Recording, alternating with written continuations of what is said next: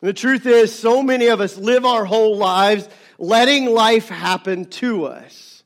We let life happen to us and we let it spin in these dark and out of control places. We let it spin into these lonely places. We let it spin lies within our minds and then take control of our emotions and trap us. And it sabotages us. And for some of us, we need to just stop letting life happen to us and start happening to life, because you cannot be both victim and victor at the same time. You cannot be both victim and victor at the same time. And there's a battle that is going on. And we can deny it, we can ignore it, we can pretend it's not happening. And most of us don't even see it, but there is a battle that is going on for your life, for your body, for your heart, for your soul. There is a battle going on for your relationships, for your marriage, for your children, for your career, for your job, for your calling. Day after day, there is a battle that is going on. We have enemies. We have enemies. Scripture tells us in 1 Peter 5, 8 and 9 to be alert, to have a sober mind, because your enemy, the devil, prowls around like a roaring lion, looking for someone to devour. Hiding, waiting until just that right moment of weakness to pounce. We're told to resist him. Stand firm in the faith, because you know the family of believers throughout the world is undergoing the same kind of suffering. See, when I read that, sometimes it just helps to know, like, I don't need you to solve my problem. Just need to know I'm not the only one who faces it sometimes. Just need to know there are people who've been there. Not only do we have this enemy that the Bible calls Satan, and I don't know, we can spend a whole series of theology on this, but the simple truth is there's an enemy at the spiritual level that attacks us, tempts us, and seeks to see our lives destroyed with lies. Not only do we battle this enemy, but we battle the world around us. Not like creation, not like puppy dogs and tigers and panda bears. Not like that kind of world. The trees are not out to get you. I mean, maybe pollen, but that's it in North Carolina. But we're told in 1 John 3:13 not to be surprised if the world hates you. Not to be surprised if the world hates you. In fact, Ephesians 6:12, our struggle is not against other people, but against the powers and principalities of this world. There are temptations, there are struggles, there are pressures in this world. There are drives in our culture that will push us and press upon us and leave us thinking and questioning everything we are, everything we hope to be, everything we imagine ourselves as. It'll cause us to question this truth. Do I really belong to God? Is He really there? Is He really with us? Is He close at all? Is He at all? Is there any truth? Is there any hope? Can I know peace? And what it'll do, the best lie of the world around us, is that these problems, these darkness, these temptations, these frustrations, these fear, the shame, the guilt, the doubt, the lie that it uses best against us is that those are us. That they are a part of us. That we cannot ever be separated from. That they are intertwined with identity as if we were created to live that way. But you know, even in spite of an enemy like Satan and an enemy like the world around me, my greatest enemy stares at me in the mirror every single morning. Right? I do more self-sabotage than the enemy ever does to destroy my life. I cause myself more problems than anyone else ever does. There's a version of me that I hate. A version of me that I just wish didn't exist. Right? This version of me will eat things that I don't want to eat. This version of me will drink things I don't want to drink, will say things I don't want to say. This version of me will be entertained by things I don't really find interesting or good or valuable.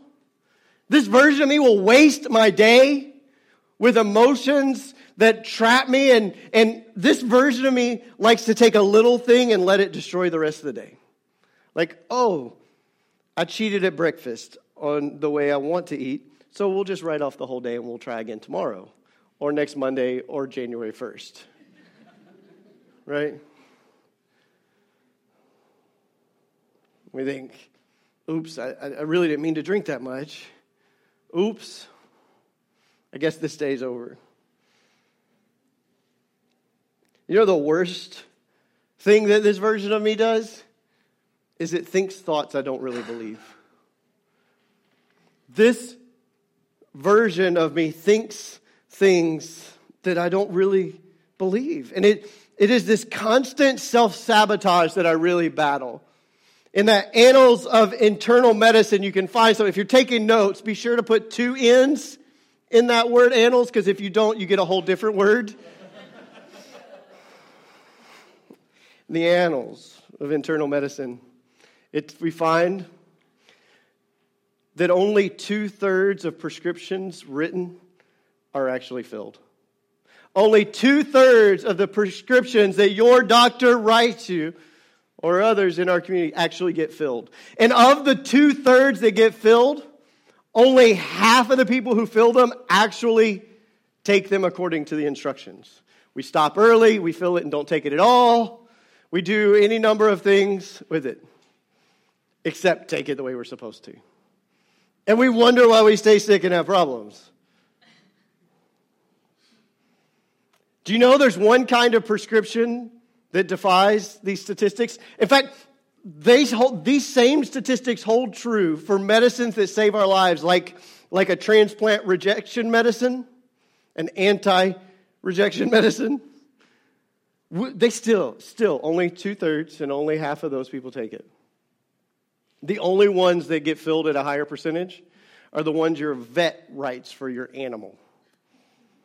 We do a better job caring for our animals than we do ourselves. And we are in this constant battle with ourselves. Aren't you fed up? Aren't you fed up with that version of you taking over? Yes. Hey, thanks. I love it. I don't know who said it, but say it again. I was told last week when I asked for an amen, like, we're writing too fast, Pastor. Like, we don't have time to stop and say amen because we're getting it down. That works. Aren't you tired of losing the fight? Aren't you tired of the self-hatred, the shame, and the guilt that comes with the afterthoughts of that version taking over? Just over all of the days and weeks and months ruined by bad moods, fear, doubt. Aren't you just tired of that numbing addiction? The thing we go to, whether we download it or we ingest it or drink it or whatever. Just tired of it. I mean, it's time, right? It's time to fight back. It's time to fight back. To take a look at that enemy in the eyes every morning and remind ourselves that we are in a battle. See, most of us lose because we don't even realize we're in a fight. And we need to take this battle seriously because you were given a life for a purpose. You are breathing today for a purpose. You were designed to live free, to live with peace, to live with joy, and to live in an influence for the kingdom of God. You were designed to make this world more like the kingdom of heaven. We're taught to pray it. Your will be done on earth as it is in heaven. Your kingdom come. And we are designed to be the answer to that prayer. But we're running off, letting this version of ourselves take over and just take us out of the fight altogether. And it's time that we wake up and get into the fight. to actually declare war, to commit. To commit. So let's just do this out loud together. You just repeat after me. I declare war. Man, that was weak. I hope that none of you put on a uniform tomorrow morning, because we're in trouble. Let's try it one more time. I declare war. We have got to commit. We've got to wake up and get into this battle. There was an explorer, a 20th century Scottish explorer named William Murray, who wrote these words. Until one is committed, there's a hesitancy, the chance to draw back. Concerning all acts of initiative and creation, there's one elementary truth, the ignorance of which kills countless ideas and splendid plans. The moment one definitely commits oneself, then providence moves too. All sorts of things occur to help one that would never otherwise have occurred. A whole stream of events issues from the decision, raising in one's favor all manner of unforeseen incidents and meetings and material assistance, which no man could have dreamed would have come his way. Whatever you can do or dream you can do, begin it. Boldness has genius, power, and magic in it. Begin now. Begin now. It doesn't matter what we know if we're not committed to doing it. If we don't declare war on this version of ourselves, we have no chance of winning the battle. The good news, though, is that we don't fight the battle alone.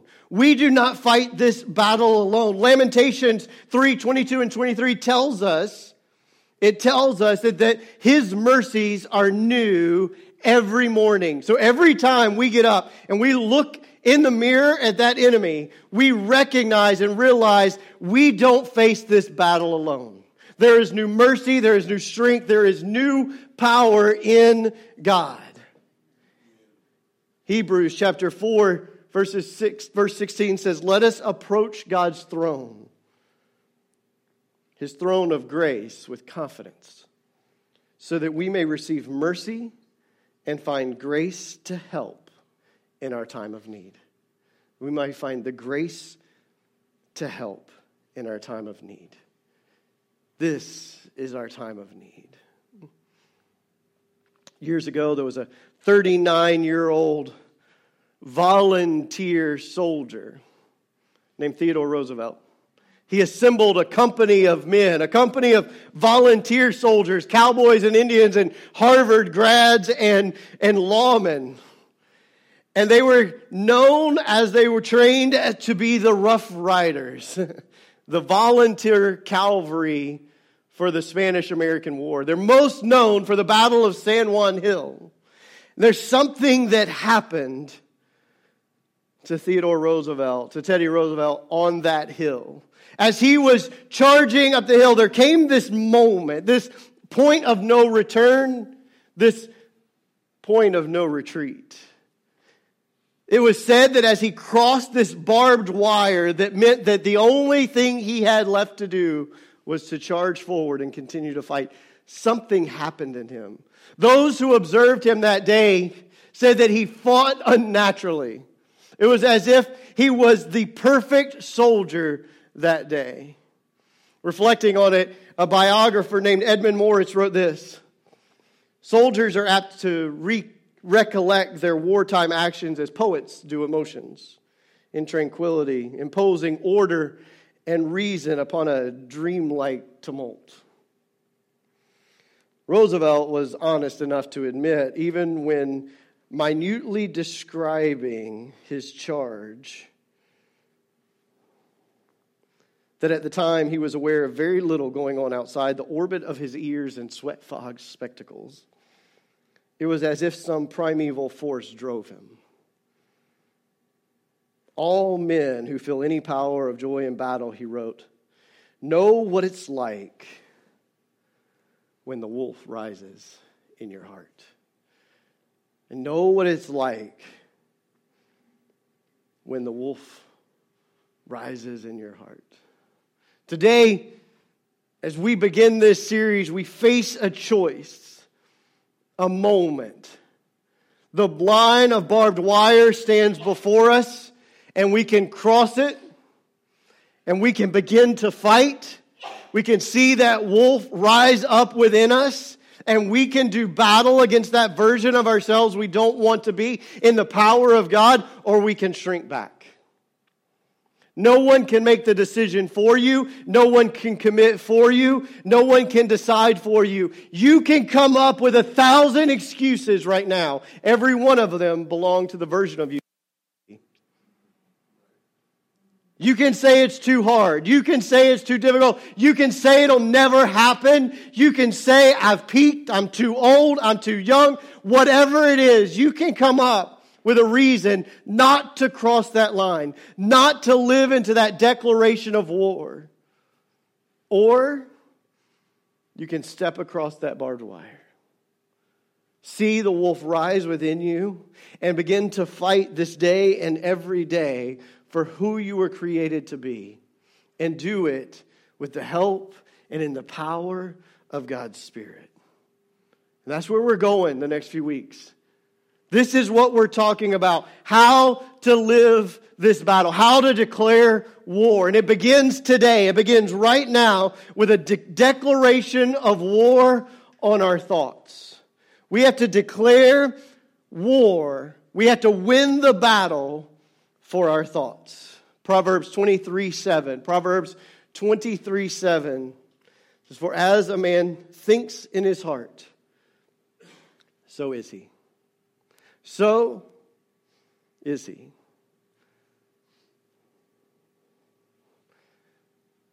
You can change the way you think, and it will begin to change everything else about who you are. I'm not talking about just positive thinking. It's not about some feel-good mantra every day, but it's a response. Because see, most of our self-sabotaging feelings and actions begin in our minds. The great Master Shifu, Kung Fu Panda.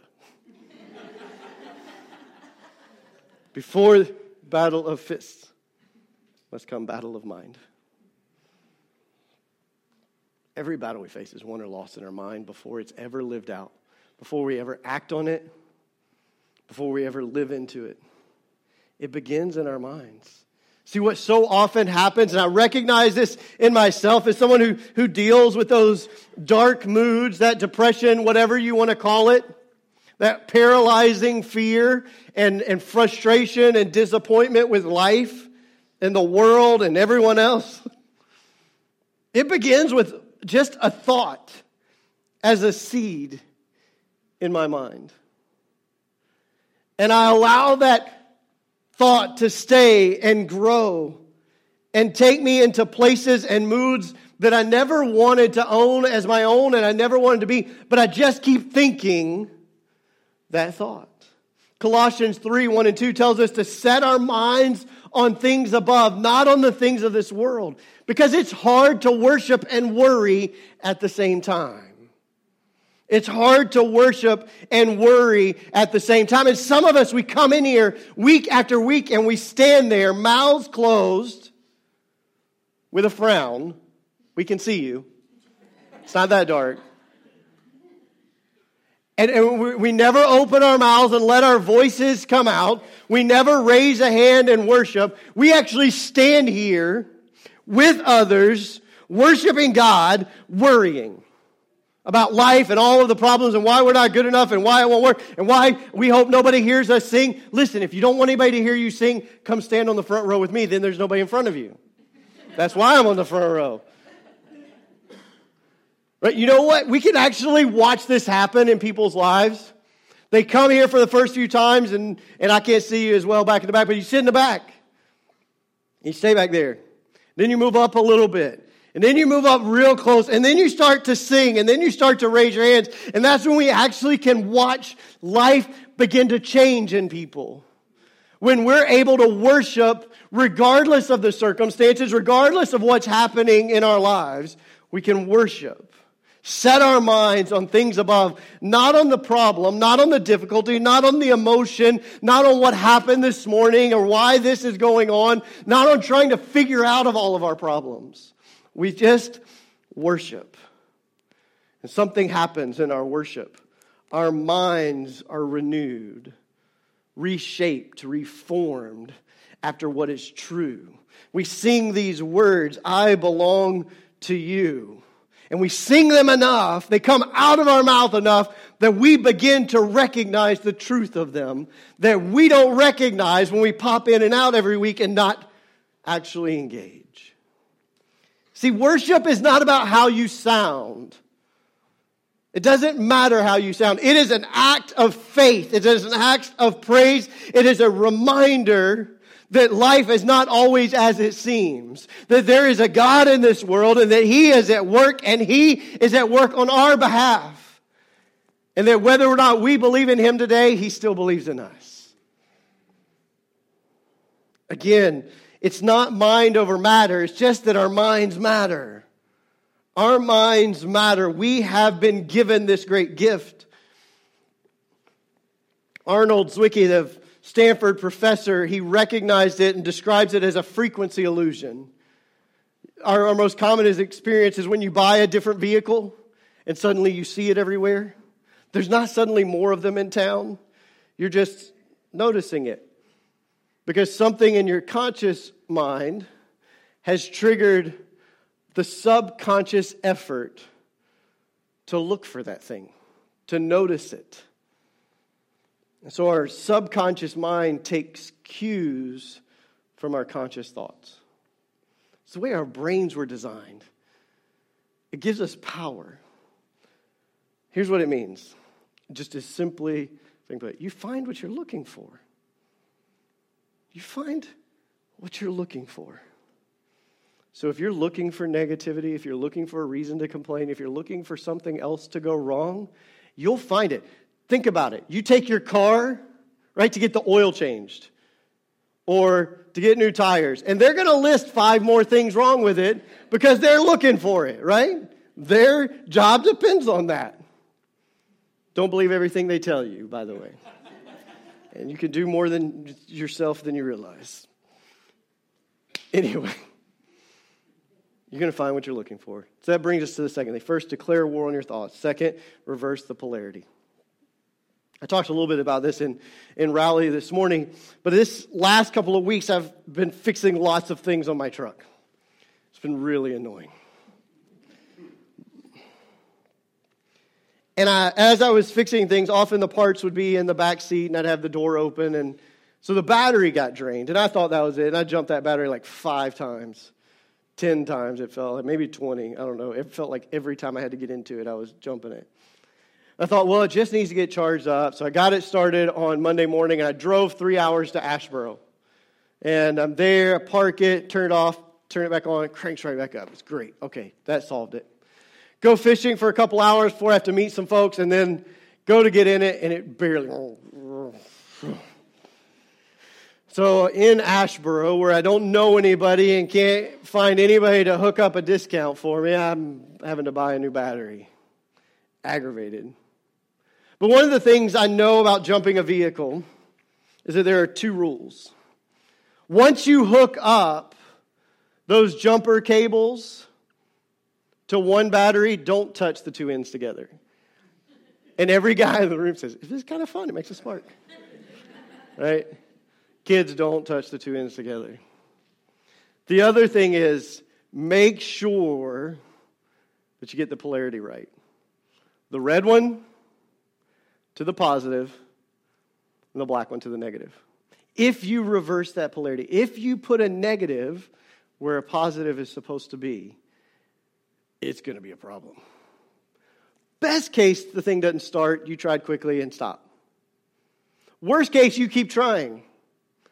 The wires inside of those cables begin to heat up and melt the rubber casing, dripping all over your vehicle. The wires themselves begin to heat up and catch fire and burn.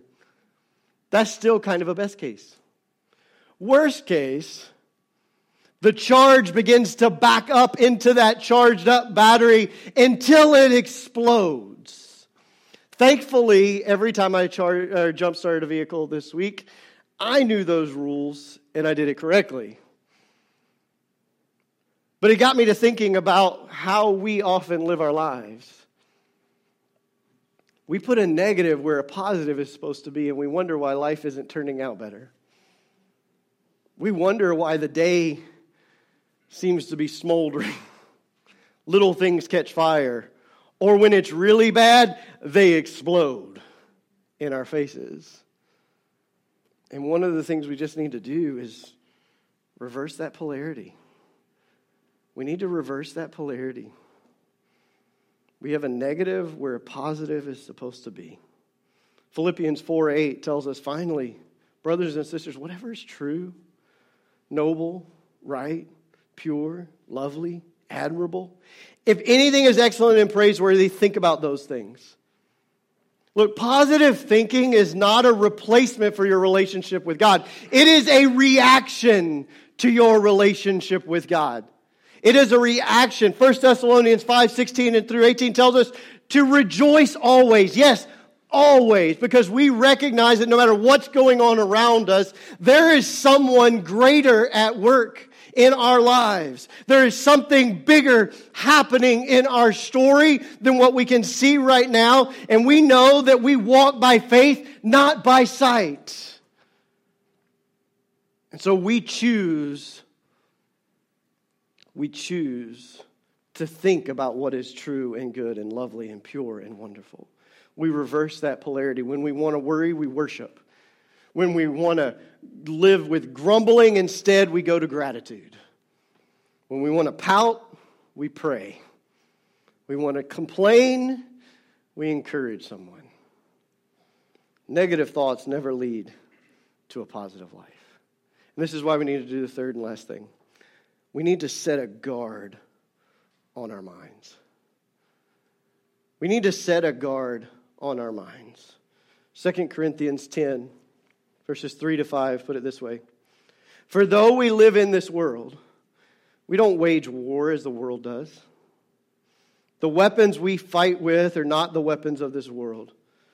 On the contrary, we have divine power to demolish strongholds. If you don't think that negative thoughts can build a stronghold within your mind and your emotions, then give it a little while. We can demolish those strongholds. We demolish the arguments that version of ourselves we don't want to be is throwing in our face every day.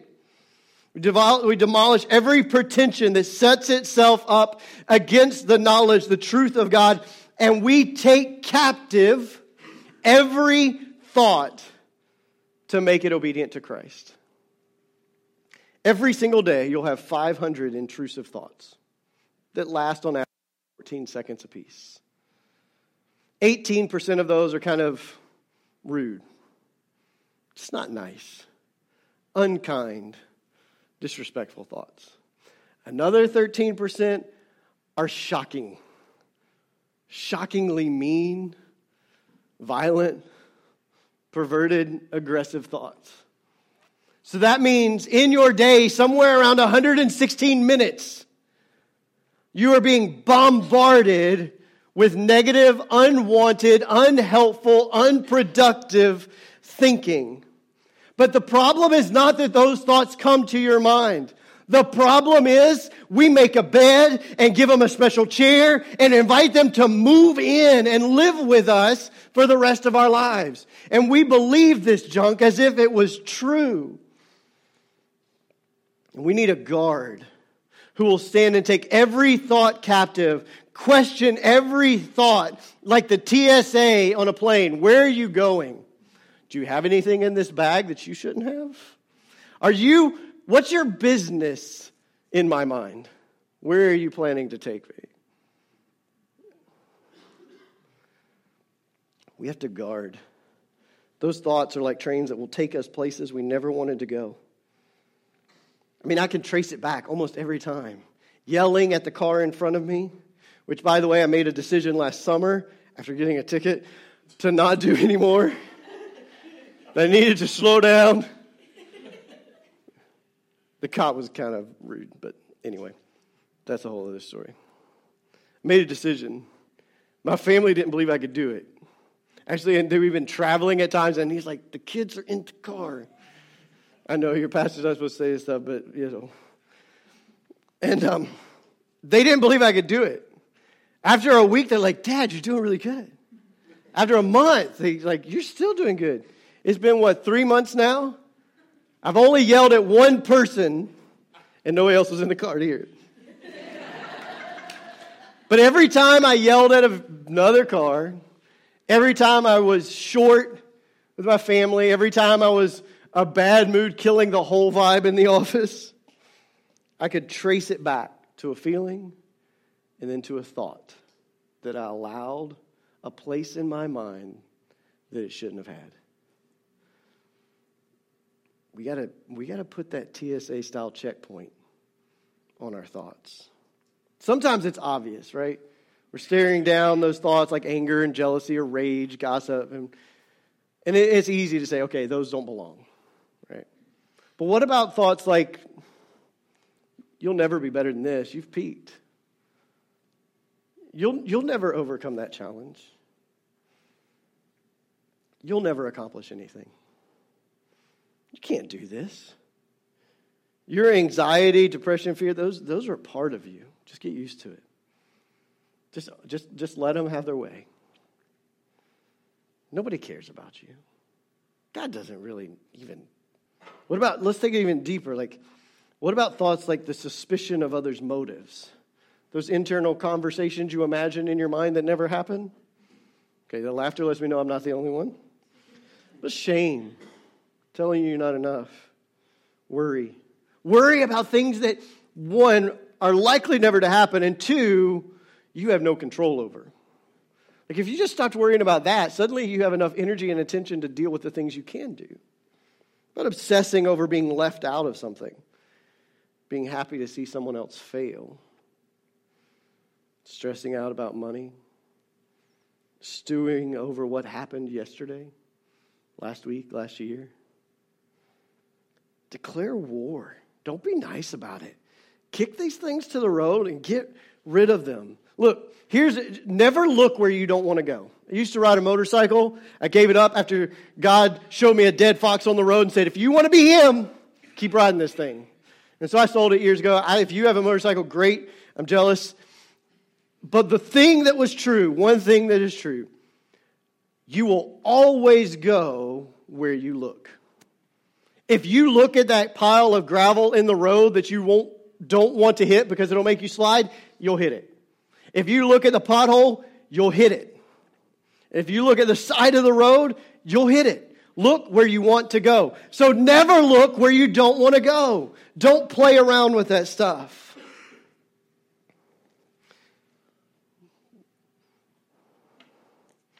I do know the time. So I'm going to skip a little part. There's so much of this. Listen, if you really want to dig into some of this, Levi Lesko has a book out, I Declare War. Grab that. Get it on Kindle, whatever. It'll take this stuff even more deeply than I can. Or just call me and we'll have coffee and keep talking about it.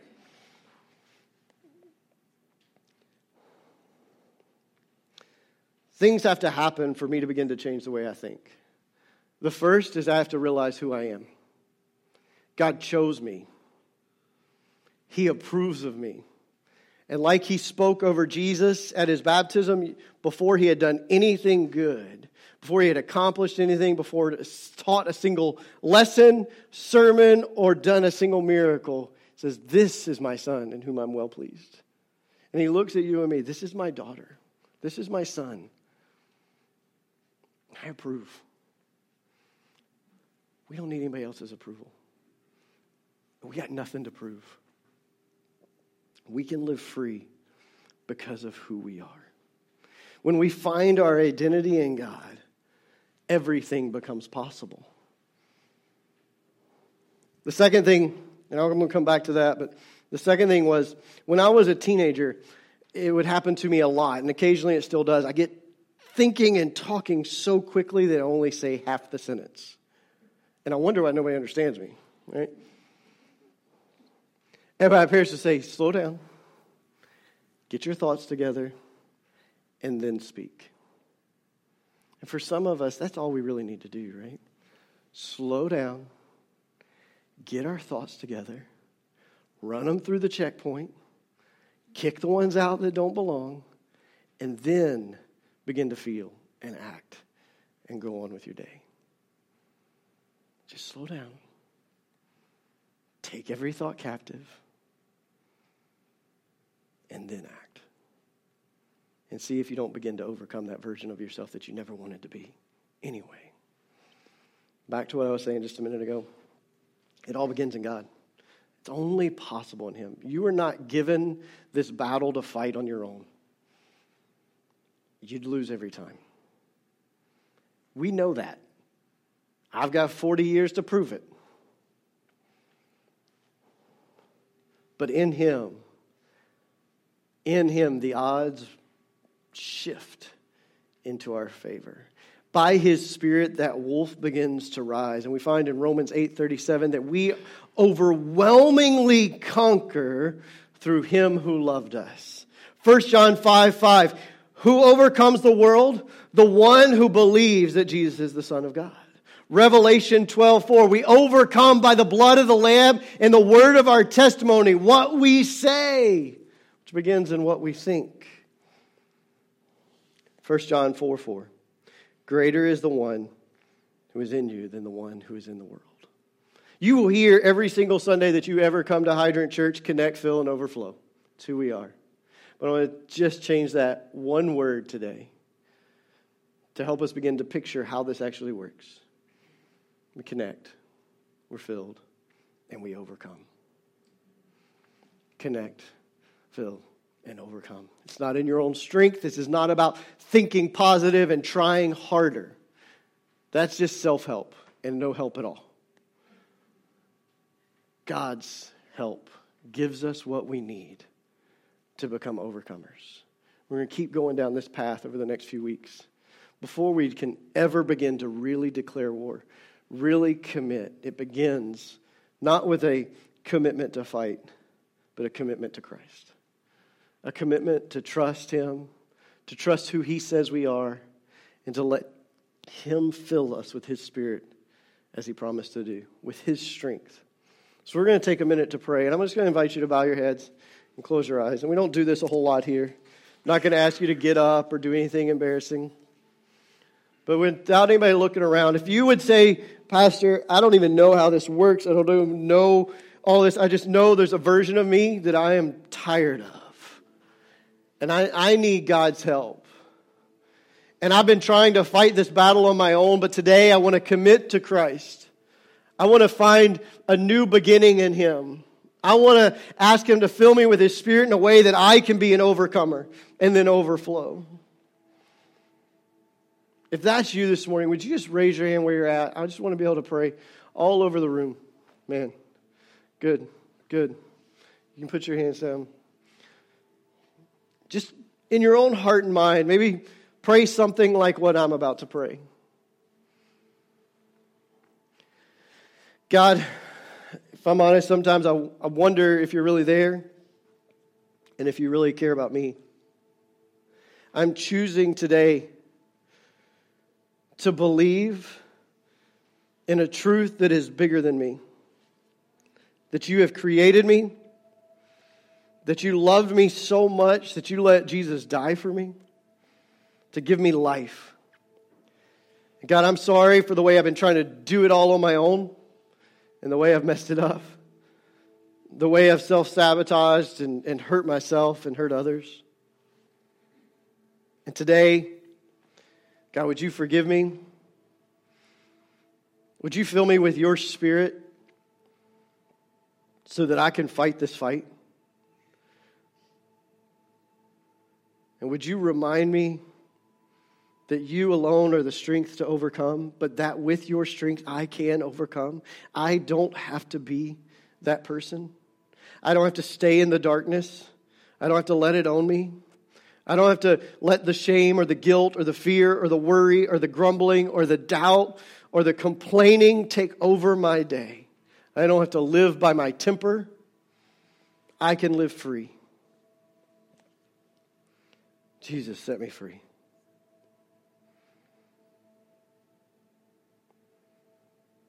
Fill me with your strength and make me the overcomer that you promised I could be. God, I'm going to try this week to set a guard on my thoughts, to reverse the polarity. I declare war on my thoughts this week. In Jesus' name, amen. Amen. One last thought. I promise it, and then I'll let you go. Lamentations 3:22 and 23 that I told you earlier says there's new mercies every day. With the morning come new mercies, new strength. If you were to get onto the International Space Station some 200 to 250 miles above the Earth, it's rotating around the Earth at about 5 miles a second. And if you were to sit in the front observing window of that International Space Station, you would witness 19 sunrises and sunsets every day, every 24 hours.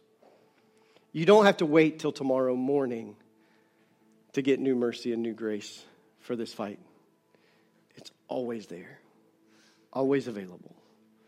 Don't let one mistake ruin a day, a week, or more. There's new mercies, a God ready to help right when you need it. Go in that grace and in that strength. Let the wolf rise, declare war, and become who you were created to be this week. Enjoy a homemade cookie on the way out. I mean, unless that's a battle you're trying to fight. Then you can warm up. We love you. We'll see you soon.